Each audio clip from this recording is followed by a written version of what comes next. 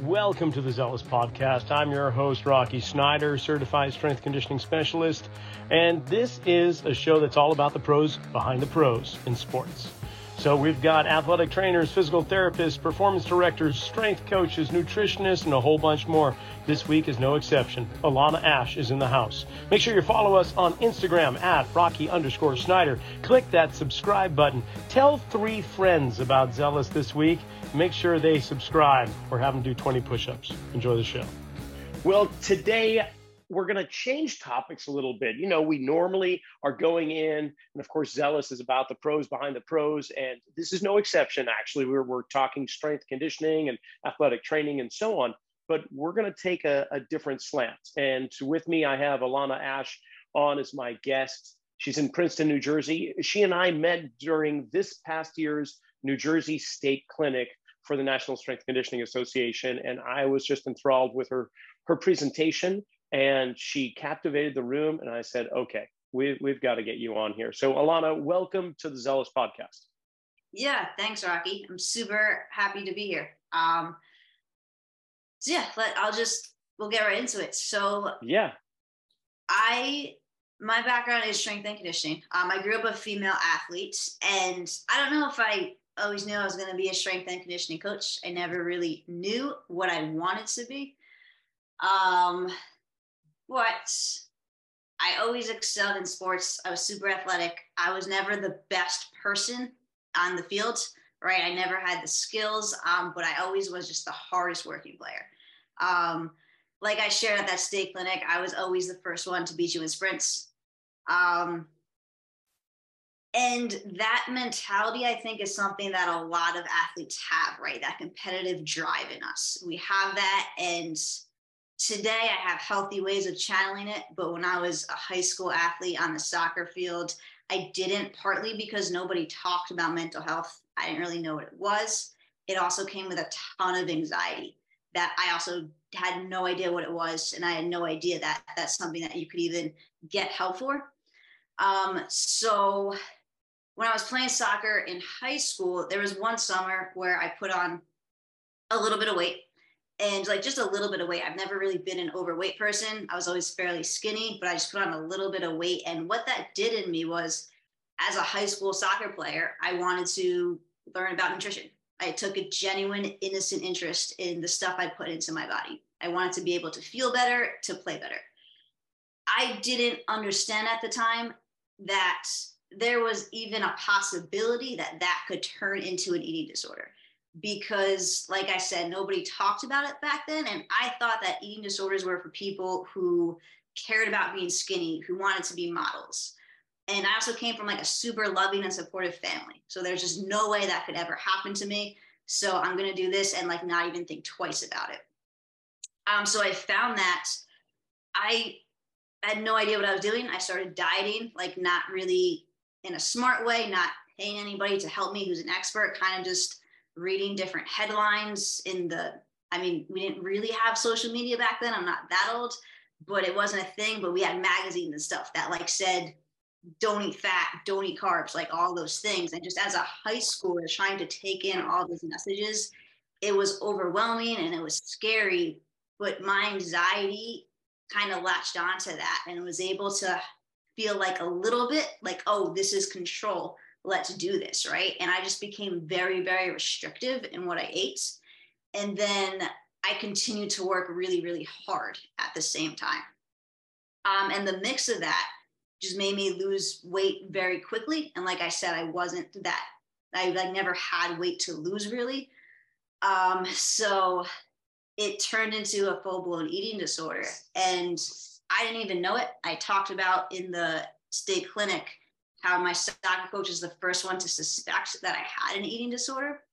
And well, were you starving yourself? Were you binging? What was the kind of behavior we're talking about? It was mostly restriction. I was diagnosed with anorexia shortly after that, but it was mostly restriction. Like I said, like I was scared of carbs, right? But like extremely scared that if I ate carbs, they would make me fat.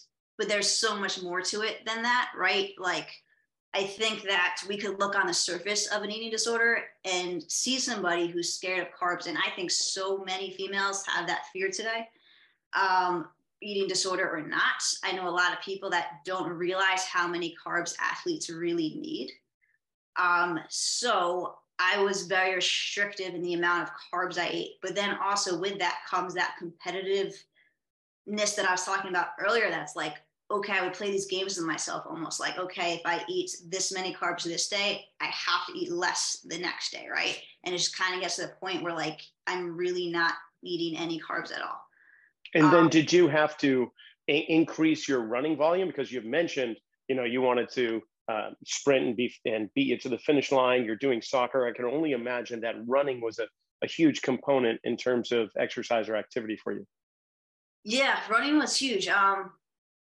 Because back then too, strength and conditioning was still like, oh, strength and conditioning for high school athletes even like isn't good, right? So the only thing I really knew how to do was to run. So I ran a lot. And there's actually, I forget the exact like science or reasoning behind this, but when somebody is struggling or developing anorexia, there's a period where their performance increases actually. When they start restricting, I forget the process that causes that, but a little bits of it is mental. It's almost like a high you get, like, oh, I'm restricting, I'm doing this. And I don't know if this is going to make sense, but the eating disorder, I would imagine it like this monster claw wrapped around my brain. And like the more I would listen to that claw, the more that it would make me feel good. But more at the same time, I'm sick and suffering. And yeah, so like when you first start that claw, when you listen to it, it makes you feel so good. So you almost get a high from it. And then there is something with the fueling too. I forget exactly what's going on, but you're able to perform better for like a little bit before your performance does eventually decline because you are just so malnourished. But that's dangerous. It's totally dangerous, right? Because then if you're noticing a slight spike in performance due to this behavior, it's going to reinforce it all the more. Yeah, exactly. And that's exactly what happened. But then also too, to touch on your point, my soccer coach, I was a 4-year varsity player in high school. My senior year, I didn't play in high school because my coach, like I said, she suspected very heavily that I had an eating disorder. She knew it before I did. And I talked about at the clinic how her way of showing me that she cared was by not playing me at the time, right? And she should not have played me. But when she wouldn't play me, I would go home and run because I felt like I didn't exercise enough that day, right? And I needed to run. So yeah, you had touched on that. So I did just want to mention that and bring that up as well. Yeah. And so if you don't mind, like, how did that progress? How did that get to a point? Because I can only imagine there's two elements that create change, as I keep coming to. It's inspiration and desperation, right? Was there a moment of, we would call it incomprehensible demoralization, right? Was there a bottom that you hit? Did it occur in high school? Was there some type of gathering between your coach and your families? What happened? Yeah, so I didn't get to talk about this at the clinic. What happened was with the eating disorder, right? And we could get into how that manifested later into addiction and alcoholism, but I was going away.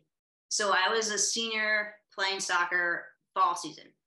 In the winter, I had started to see a therapist at that point, mostly for anxiety. And I think she also suspected that I had an eating disorder, but for all the reasons I mentioned earlier, I came from a loving, supportive family. I was an athlete.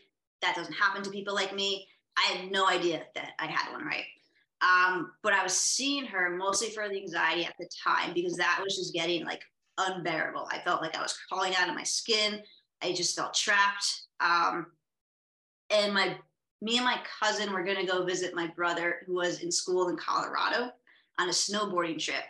But my therapist and my doctors were like, but you could go, but you can't snowboard because you're just too frail and weak. And if you fall and break a bone, like that's just super dangerous for you right now.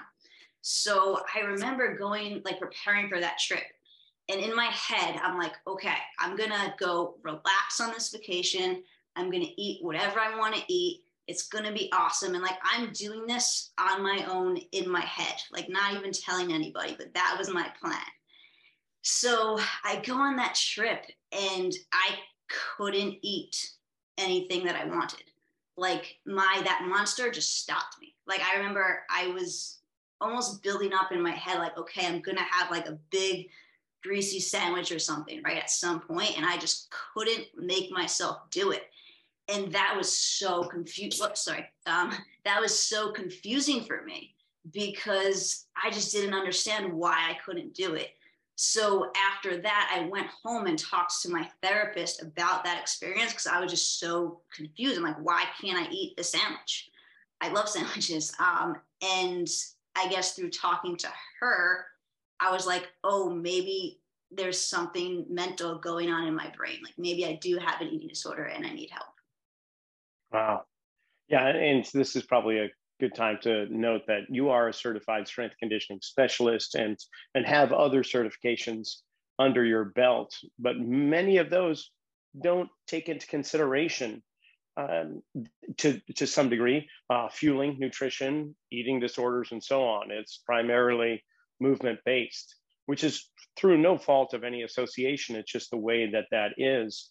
But it does show a certain disconnect between eating behaviors and performance. You almost have to seek it out at in different vehicles, different organizations, if we're going to delve into it. You know what I'm trying to get to? This is something that we don't speak of very much in the world of strength conditioning. Whether it's female or male sports, doesn't matter because it occurs in both. And I think it's really cool that we can talk about this. Yeah, I love that we're talking about it. I really do. And then, I mean, a whole nother direction is kind of just what I talked about at the clinic. Like, great, yeah, we talk about it, but preventatively,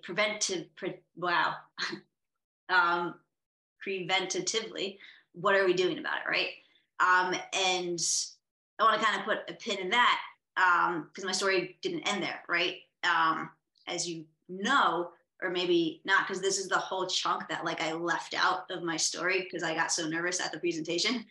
But I talked about, so after that, where I went to the therapist and I talked to her and she helped me admit and get to the realization that I do need help. I went to an outpatient program for my eating disorder, but it was a mix between me not being completely ready to let go and understanding my anxiety and all of that. And just also some of the messages that I received at that program. I didn't really get better at that program. It was helpful and I put on some much needed weight and I was able to go to college the next year, but I really didn't deal with like the underlying anxiety and all of that stuff. So when I went away to college the next year, that's when my addiction developed and I got very much into drugs and alcohol. And that point, it was kind of just like, I stopped playing soccer at that point. I was gonna like try club, but I remember one day, like you had to get up at 6 a.m. to go play club soccer. And I was just such in the grips of addiction at that point that I could not possibly have done that. But what I kind of see now is what happened was I talk about that monster with my eating disorder. And then because I didn't deal with any of the anxiety that I had, it was almost like I was using this drug and alcohol monster to escape that monster. Because when I used drugs and alcohol, I didn't think about food, right? And for me at the time, like that was amazing. But then also part of my anxiety was a lot of social anxiety and just like being so consumed with that self-centered fear about what people think of me. So drugs and alcohol gave me the confidence in college to go out and like make friends. So that was, I guess you could almost call it like a positive because I was going out and being social, but at the same time, I was using it way too much and kind of dying on the inside and no one could see just how anxious and emotionally and physically and spiritually sick that I was. Yeah, and in the college environment, that's just rife. There's that moving away from home, a sense of individual freedom, and the governing wires kind of come off the engine, and we can easily find our way into that. I mean, I speak from experience myself. Although I went to a notable university at the time, it was just considered also a party school, and we just went along for the ride until those things don't work anymore, right? We use them as tools Yeah. to cope or to address issues that we were having. And at one point in time, they were working in a positive manner. But whether we use that monster claw analogy, every drink we took or every substance that we ingested some way or other, that claw just started to have a stronger grip and started to basically start coming down into us and impaling us with a lot of pain, a lot more fear, a lot more anxiety. All the things that we're trying to drive out of our existence was actually being created more and more. I don't know, did you feel that yourself? Yeah, definitely. Right. Yeah. It works for a little bit, right? There's that saying we have in the rooms where at first alcohol is fun, and then it's fun with problems, and then it's just problems. And that was definitely my experience with it. So, and yet at the same time, you continued your athletic pursuits. I I'm, did. I somehow, in the midst of all of that, when I was in college, ran 2 marathons. Part of it was because of that competitiveness in me, and my cousin had run a marathon. I'm like, oh, well, he's not. I'm like, oh, if he could do it, then I could do it, right? And then the other piece of it was I'm going to run the second marathon because people who love me and who care about me are starting to tell me that I have a problem with drugs and alcohol. So I'm going to run this marathon to show you that I don't, because addicts don't run marathons, right? Like that was my crazy brain and rationalization at the time. well, that's really cool. There's something we have in common. In 1999, the Sacramento Marathon was going to be the first weekend of December. So my birthday falls near the end of September. And I figured, okay, that's going to be a time to just clean my act up. And I'm going to stop all these things we've been talking about. And we'll stop it on my belly button birthday.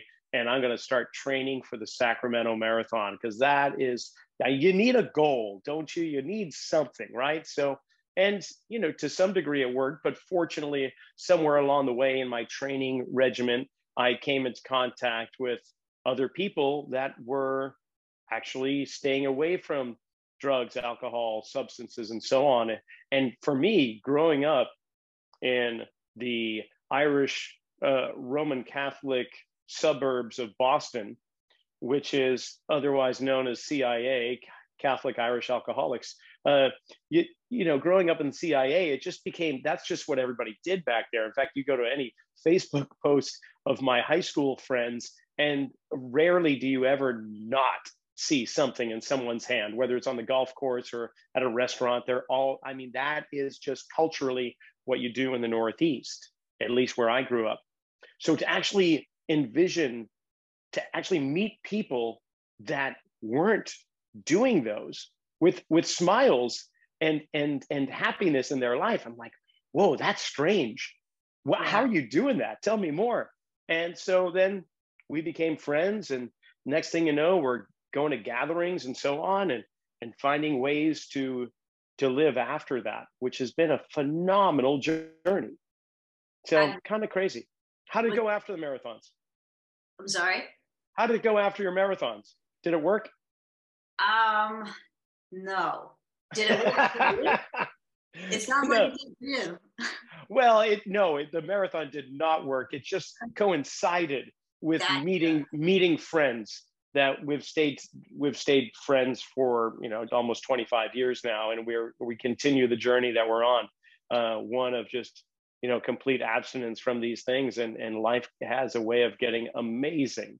But it doesn't sound like the marathon wasn't going to work. Like, hands down, it wasn't. It was a farce. It was just something that, once I crossed the finish line, if somebody was going to hand me a beer, I'd probably take it. But fortunately, other things occurred before that moment. So I've just been on the same path since then. But what happened with you? They do have beer at the end of some marathons, though. Yes, yes, and water stations or beer stations. It's really quite crazy. We'll talk. We're gonna put a pin in that one too. When it comes to conferences and socials in strength conditioning and fitness conferences, yeah, we got to talk about that. But what happened after the marathon? So after the marathon had to be in like 2010 maybe, and I didn't get sober till 2014, so it clearly didn't work. So what happened was, for those next 4 years, it just got a lot worse. And for me, the training for the marathon kind of kept things in control for a little bit. Like, I made a lot of rules for myself. And because I was training, I could stick to those rules. Like, okay, we could only do stuff on the weekends, right? Or like, just, yeah, little rules like that, even though you end up breaking those rules anyway, right? But as soon as I stopped training, like, the wheels kind of came off. And nothing really like happened, to be honest. It was almost a gradual thing where eventually, like, it got to a point where I was just so sick and tired of being sick and tired. And also what did kind of happen was, I like barely had any friends at the time that I still talked to, but I still had friends that I followed on social media and whatnot. And one of the great things about social media that I try and do with my social media is give hope, right? To share the message that it does get better. And I saw my friends like starting to advance their careers and get involved in serious relationships and get married and just like really create their futures. We were like all 24, 25, 26 years old. And I know now, right, not to compare, especially on social media, but at the time, seeing that, and my life was going absolutely nowhere, it really made me look at my life and just be like, Alana, what are you doing? And then on top of that, I moved back in with my parents in May. So like, I saw that, moved back in with my parents, and was just like, wow, I really have nothing going on. And then my birthday's in May, and I like so seriously, my parents live at the Jersey Shore. And I remember, nice. Yeah, on my birthday, I was like, went for a run on the boardwalk, and I'm like, all right, we're going to turn our lives around. This is going to be great. And for May, June, July, and August that summer, I could not stay sober. Like, it was just me on my own, still not really being able to do it on my own. Still, my life was really not going anywhere. So finally in August, what happened was, somebody that I knew again on social media, I just knew through the grapevine because we had a lot of mutual friends, that she was sober. And I had watched her post pictures for like the past year of her being happy and like living a sober life. And I was just like, how are you possibly doing that? Right. Kind of like what you were saying before, like, oh, that's possible. And one of the reasons I reached out to her was because there's two reasons. One was because I was into pain pills and like Roxicet and those Oxycontins, and she was doing those same drugs. So like, I knew she got it. Also, this is part of what I forgot at the conference too. At that conference, I talked about how big camp was to me. And she was my camp counselor. She was the one who actually, I know people who are listening to this won't know this, but you will. I had talked about, if you remember, that counselor who wrote my name on her arm for that 10th grade soccer tournament. It was her, right? So that counselor, she meant the world to me. And I just saw her being sober. So I reached out to her and I'm like, hey, like, what are you possibly doing? I need help. And I remember I think I emailed her, and she had emailed me back, and she said, can you talk like at this time? And it was Tuesday, the middle of the day. She called me on her lunch break, and she basically, what I know now, was 12-step me, right? She shared her experience, her strength and hope with me, and told me what she did. And I remember it's Tuesday at noon, and I'm drinking a beer, and she's telling me to go to meetings. And I'm just like, I'm not an alcoholic. What do you mean? Excellent.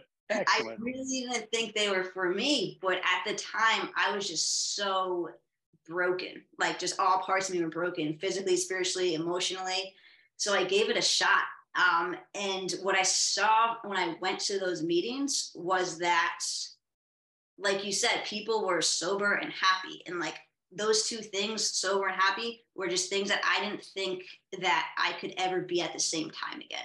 So going to those meetings and like getting that hope was so helpful. And those meetings are what works for me. And one of the things that I like about meetings that I didn't really get at that outpatient program that I also talked about was just like, when I went to meetings, as broken as I was, they told me that I could still help people and that I had something to offer. And that was not the message I received when I went to that outpatient program at first for my eating disorder. And I think that that's a message, just the fact that we, no matter where we are, the fact that we could help people is such an important message. And I think especially in today, like that's something I try and teach my athletes. Like you might think you're not the best player on your team and that you have nothing to offer to that team, but you do, because you're just a human being and you have value. So just teaching these kids like to realize their value and share it with the world, right? Because of all things that have helped me in my recovery, like that's the number one thing that I always still go back to. Yeah, that is fabulous. And so, okay, I guess it's time to pull those pins and bring them back in. Your pin, do you remember what it was? We're going to put a pin in that.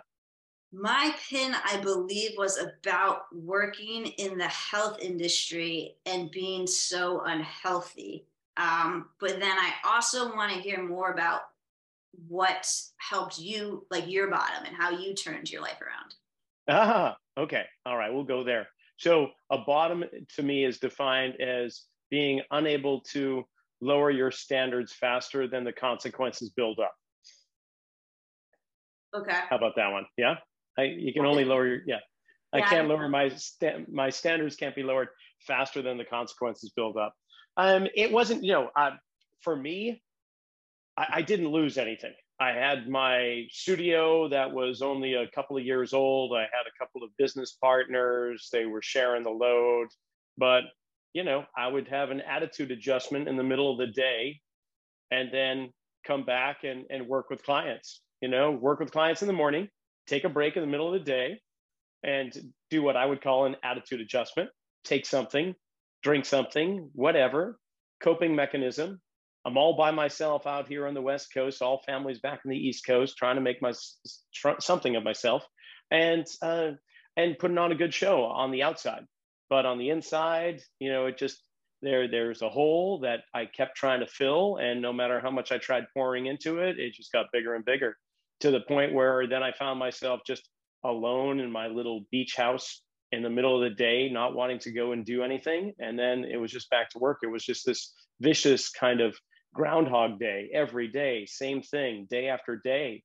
And then it just got to the point where somebody that I care about very deeply saw what was happening with me and approached me and said, I don't know if I can continue this way with you in my life. You can keep doing what you're doing, but I need to make a decision whether or not I want to stick around. And that was enough of a bottom for me to realize that my actions were negatively affecting those around me and those that I care the most about, where I was completely oblivious to that. All this time trying to help people improve their life, get healthier and so on, and being the caregiver and not being a caretaker, right? Giving care outwardly to all those around me without putting the seatbelt on me or the air mask on me first, in that kind of plane crash analogy, right? So I had to do a turnaround. I had to change some priorities, but I couldn't do it myself. I had tried that before, and it just got worse until there came a moment in time where I came into contact with these people that were doing what it is that I wanted to be doing. And stopping wasn't not the issue so much as what do you do after you stop? Because that was virgin territory for me. I had no idea. I can stop, but if I don't have the tools to use or the understanding of what to do, then I'm probably going to just pick up again, which has proven before. So now I've got these tools and this group, this camaraderie, and guys are actually telling the truth and sharing what it was like and their emotions, which was very new to me. And I'm like, whoa, I had this brotherhood now, and they had your back. And then I learned how to have theirs. And I did it on one day, and then I tried to repeat it the very next day, and then tried to make a pattern of that. And so far, it's been something that has continued on to this day. And you say that it's like a country song played backwards. You start getting, your dog comes back and your girlfriend comes back, and you get all these things that keep coming back into your life. And that's really what it is. It built up a really successful business over the course of, I can't believe I'm saying this, 4 decades. And, speaking with yourself and being on a speaking circuit, so to say, has just been a remarkable journey. Writing several books, having this podcast, having a loving family, raising 2 amazing kids, having a loving wife. I mean, these are all just gifts that have come by recognizing that there is a disease within me that has no solution, no cure, just a daily reprieve from it if I do the right things. And so that's really it. And I don't really share this very often, especially in a podcast setting, because, there's a side that, not that I don't necessarily want to keep this private. In fact, I'll share this with anybody. Obviously, we're doing it right now, but there hasn't come a moment. There hasn't been an opportunity that I have chosen until I heard you speak.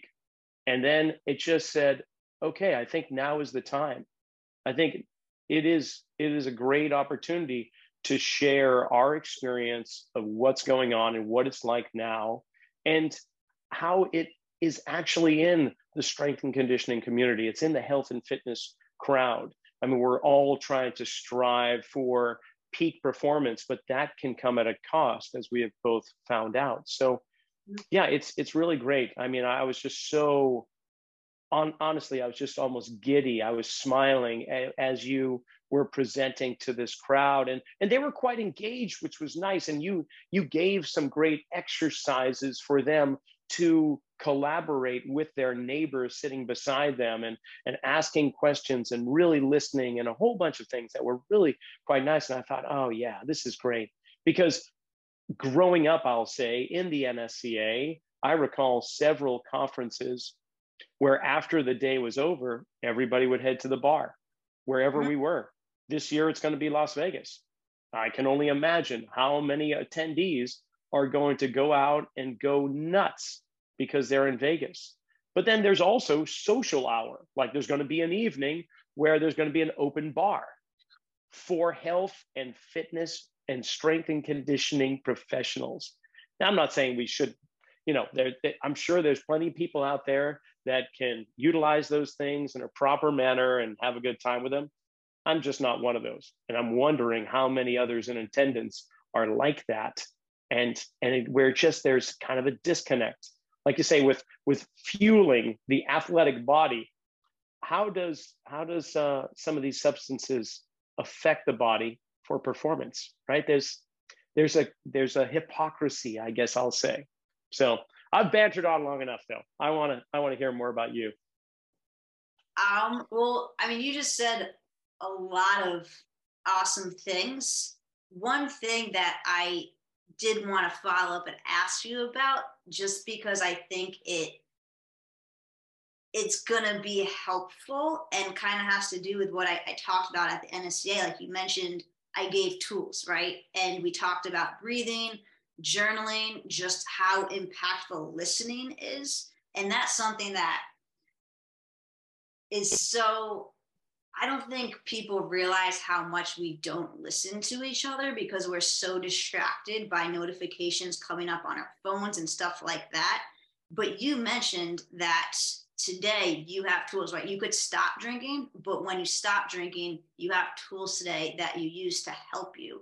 And I, because we're in the same program, probably know what some of them are, but I was wondering if you could share 1 or 2 that you might think would be helpful for people listening who might just be curious or need it. Well, welcome back to the Alana Asch podcast. That's hilarious. No, I'm Sorry. just kidding. I think they're kind of universal tools. We just phrase them in certain ways or house them in a certain kind of structure. But honestly, spiritual principles, Yeah. honesty, brotherly love, humility. Um, those are really some of the fundamental firmament that we're Yeah. talking about. Can you be teachable? Can you put your ego aside and practice a little humility and know that you don't know everything and be willing to be able to be teachable? And that's big for me. Uh, Truly care about the people that you're working with, and not just the goal, but really how are they doing? Like trying to infuse some of these principles into my daily life, including my work life, has been just huge for me. And I think that I will say I know that that is part of the recipe for success in being a trainer and a conditioning specialist and getting people to come in and change. I work with a lot of people that are dealing with chronic pain. And that pain manifests in so many different ways, physical, but also psychosocial, emotional, spiritual. And not that I get too out there on the fringe and try to address those different elements. But if you affect one thing, you affect everything. So if we start to bring the body into a place of happiness, stability, of less pain, it gives permission and encouragement for those other elements to kind of come along. So yeah, with certain aspects of what I've learned over the years, it would be impossible for me not to filter into my own work life, and that's with my staff and with the clients and athletes and colleagues for that matter. So trying to work with others that are going through the same. So on the outside of my workplace, there's individuals in the community that may need some help along the same line. So I make myself open to that opportunity because I learn so much from those that are struggling with these issues, these symptoms of a disease. And in some selfish sense, it provides me with what I need. So by helping others, you help yourself, right? Those are the things. Being okay with not being the best or smartest is okay too. Actually trying to find, I want to be the dumbest person in a room because that gives me so much more opportunity to learn. I don't want to be the expert that everyone's coming to for advice. I mean, that's fine temporarily, but really put me in a place where I am uncomfortable because that's where change occurs. I mean, so not to get too deep into this, but I think that many of us just live inside the comfort circle. Yeah. And physically as well as mentally. It requires effort to lengthen a body if it's restricted. And most of us just want to shorten those muscles more and more by lifting. How many individuals do you know that really love lifting that really don't do well with flexibility training or opening the body back up? Because that requires effort. Just like somebody that is very flexible, that goes to yoga all the time, really has a hard time going into a strength training program. It's just, it takes us outside of our comfort zone. But if we do that, oh boy, that's when the nervous system lights up. That's when a whole bunch of things light up. Our spirit comes alive. And so can we challenge ourselves to get outside that comfort zone? Yeah, that's kind of where I go. Yeah. What about you? So for me, I mean, I love that you said spirituality, right? Because that's such a big thing that I don't think we talk about enough today. Just in the realm of our profession, but just in general, in the whole mental health space. I love that. I think people are like scared to talk about it, and some people might not really know what it is. But for me, that's been huge to kind of learn that we're all connected and here to help each other, and also that there's just something out there, right, that connects us that we don't really understand. And I didn't know anything about that. And I was so close-minded to that until I got into the rooms. It helped me open myself up to that. And like unpacking that or going to that, I feel like is a whole other rabbit hole to go down. But one thing that I did want to mention that I love that you mentioned too is just the basics, like the flexibility and mobility, right? That's something that so many lifters don't do today. So many athletes don't do that today. Like it's so hard to get my middle schoolers to stretch. And it goes such a long way for them. It's the basics, right? And one of my things is don't wait to break before you start to build.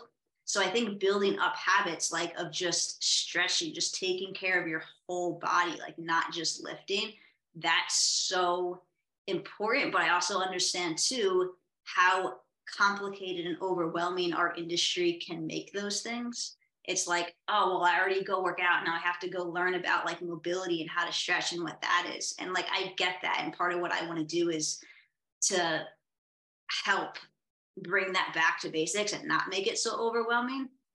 And one of the things I really liked about your topic at the state clinic and that I'm still doing today is just those little stretches that you gave us, like the hip rotations that we do. Like I still do that today.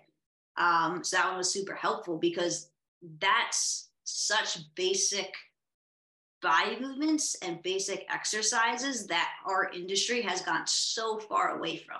And I don't know if it's because of social media and it's not the coolest looking thing, right? Like, so no one wants to do it, but they are so important. Just like building up those basic tools. Like, I mean, I talked about at the clinic, like how impactful journaling is to me, right? That's just such a basic tool that I use today. I'll share this little story. I had a powerlifting competition a week or so ago, and it didn't go well. And I wanted to quit like a day or so before it because it was not a good experience. So I had this text written out to my coach, and I was going to tell him that I'm dropping out. And before I hit that send button, I picked up my notebook and I just wrote. And by the time I finished journaling, I came to the conclusion that like, okay, training hasn't been going well. Let's just go to the meet, get the experience because you've only been to one before. This is number 2.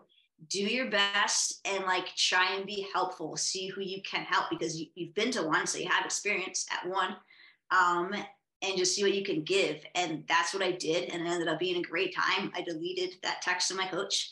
And I'm happy that I went, right? So just like, it's such a basic thing, but it's so impactful. And breathing too, I think is another super basic thing that we've gotten so far away from that helps performance in so many ways. So I guess those are my tools beyond spirituality, right? But I think that, yeah, I'll stop there and see if you want to jump in. Yeah, no, I love that. I love it. It's an interesting journey that the mind takes from understanding the basics to more complex understandings and concepts. But ultimately, it comes right back around to the basics. In our industry, it would be the pillars of movement: push, pull, level change, rotation, locomotion. And we can go on an endless journey into all the actions and technical information of that. But ultimately, it comes back around to that. I've got anecdotally a little story. So my son, when he was very young, I think about 5 years old, he began karate in karate classes. And he had a goal to work up to being a black belt. And he actually attained that goal at a fairly, it took him about 7 years or so. So at the age of 12 or 13, he became what they call a junior black belt. But his sensei is this older, portly, white-haired man with this really thick handlebar mustache and very, you could just sense wisdom just in how he stood. And he would wear his karate gi, and he was a many degree black belts, like top in the nation, training all these peace officers and so on, but he was the gentlest soul.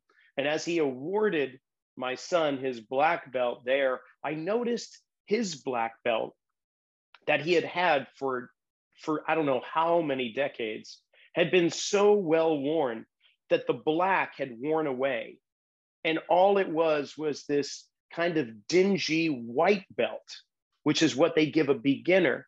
And right there in that moment, I'm going, oh my gosh, that is how awesome is that? This man has been on a journey of 50 or 60 years of studying from some of the greatest minds in martial arts. And he has achieved the highest level in his discipline of study to the point where he is now once again a white belt, right? It comes full circle back around where, granted, he was really wearing a black belt, but it looked white at the time. I'm going, oh, it just comes back to punch, block, kick.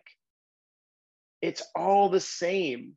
So for us and our path of staying where we are and recovering from where we've been, it's like there's some basic things that we just do. Be humble, help others, be of service to those around you. How we do that could be very complex, but it really comes back to the basics.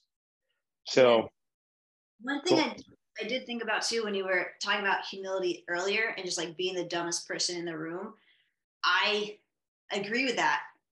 But I do just want to almost talk to, because I know there's other female, like youth athletes, especially out there, who struggle with confidence, because that was me 100%. Like I had no confidence, no self-esteem, and that was a big part of my anxiety. But just like I would go into a room and just automatically think that I'm the dumbest one there in a negative way, and just like lack that confidence or that I could have anything to give to that room or to a team. So there is a level there of like not thinking you're the smartest one in the room, but also not thinking you are the dumbest one in the room, but you're somewhere in between, right? Like I think that that's a good place to be, and I could still struggle with that today for sure, because that it's almost like that imposter syndrome, right? Like I could definitely go back to that default and be so full of self-doubt. And the tools that we've been talking about today are things that I've used to help build up to that confidence, but not take it to the point where like just ego takes it out of control. And I think that some people could definitely go from having no confidence to having like a huge ego, and it goes out of proportion, but then they go through their journey and learn how to reel it in a little bit, or maybe they don't, right? Everybody's different. But I did just want to make that point, because I know there are people out there who struggle with stuff like imposter syndrome and just lack of confidence and self-esteem too. So there's definitely two edges to that sword. yeah, and along that same line, I mean, the demographics of our listening audience for Zealous, a high percentage are the young professionals, the trainers and conditioning specialists, physical therapists that are, say, mid-20s to mid-30s. So quite possibly, if we run the numbers and do like probability, there's probably a few people listening right now to this podcast that may fall into the same category that we found ourselves in earlier in our life and are wondering, how do I get out of this? Or what do I do? Or maybe I don't have a problem, but everybody else thinks I do. Is there someone I could talk to or somewhere I can turn? So my question to you is, would you be open to anybody kind of reaching out and contacting you? Yeah, please. I would love that. My Instagram is the Better Coach, and my email too, I'm happy to give that. It's just Alana, ALANA .Asch, ASCH @gmail.com. Those are like the two best places to get in touch with me for sure. Fantastic. And the same holds true for me too. So if there's any male professionals out there looking to just have a conversation, completely open to it. Now, I have to admit, I was so surprised to know that that was your very first presentation at the New Jersey State Clinic, because you crushed it. You did a great job. And of course, in your head, you're going, I forgot this, I forgot that. Nobody knew that you forgot any of those things. And you did a fabulous, fabulous job. And you crushed it in that red dress too. No other presenter could have pulled off that outfit the way you did. Thank you. I have to shout out, do you know who Rachel Balkovec is? I'm sad to say no, but I'm about to. Yeah, I have to shout her out because she's the presenter who I did mention in my presentation. She works with the New York Yankees. She may have just switched jobs, but she is doing awesome things for female coaches out here. She's one of the first Major League Baseball. I don't know if she made it to manager yet, but she's awesome. She's doing like amazing things. That is her goal. I know that. So back in like I think it was 2019, she gave a speech at one of these clinics, and she got up there and she looked so presentable. And I remember thinking how much better she looks than all the other presenters there who are all males, right? And like, it was just so cool seeing a woman up there crushing it. And she had looked good, and she definitely made an impression on me, right? I think I talk about too how after that evening or that day, I went home and journaled and realized that the only reason she could do that and I couldn't was because she believed in herself, right? And that I was still so full of self-doubt at the time. So I started to do all the things that you and I have been talking about today. But also, I knew that I wanted to go into this presentation and make that impression on somebody else, right? So like, I made sure to look good that day. So I'm very happy that you acknowledged that and realized that. Thank you. Right on. Yeah, well, it was quite obvious. And I think several others would easily echo my sentiments for sure.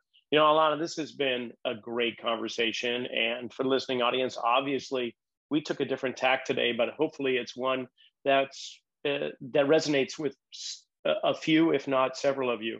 And I love it. I love your journey. I love what you've been doing. I love what you're accomplishing, not just what you have accomplished. And of course, I know there's going to be more. And I can't wait for the next time our paths cross, either virtually or in person, because I know it's just going to be the same as what we just shared in this hour. So thank you for coming on.